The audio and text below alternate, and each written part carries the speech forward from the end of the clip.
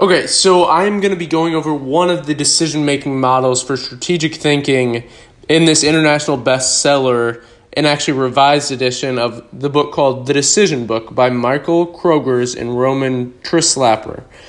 And this is actually a really good book, and it's just kind of, it's not a story at all. It's literally just different models for strategic decision-making. And in the beginning, it's interesting because they lay out a little map, and it's basically a square quadrant that they have, broken up into 4 different individual squares. And to the top left corner, it's how to improve myself. Middle top is me. Right top is how to understand myself better. Right middle is thinking. Right bottom is how to understand others better. Middle bottom is others, left bottom is how to improve others, and left middle is doing. So, today we will be, I think, before you try and improve others or understand others better,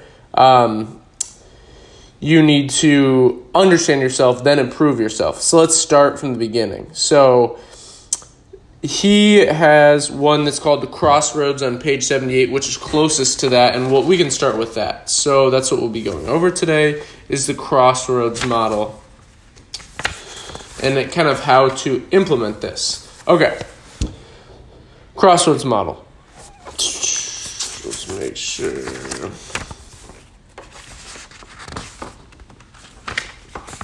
Okay, so there's a little picture of it, and it's a stick figure coming to a cross in the road, and there's a sign, one of those signs with multiple different arrows, one saying the road back, one the familiar road, a different the road not traveled, then the beckoning road, the dream road, and the sensible road.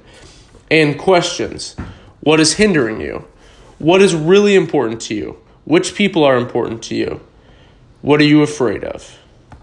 Where have you come from? Answer the questions by yourself or together with a good friend. Then imagine the road that you could take. And Jordan Peterson, just a little aside, lays out something that I really like. And, how do you improve yourself? Well, one of his 12 rules for life is compare yourself to who you were yesterday, not to who someone else is today. So as long as you're incrementally getting better and making progress in your life, you are doing good things. And don't compare yourself to someone else because you don't know what their situation is. You don't know anything about it. So back to this Crossroads model.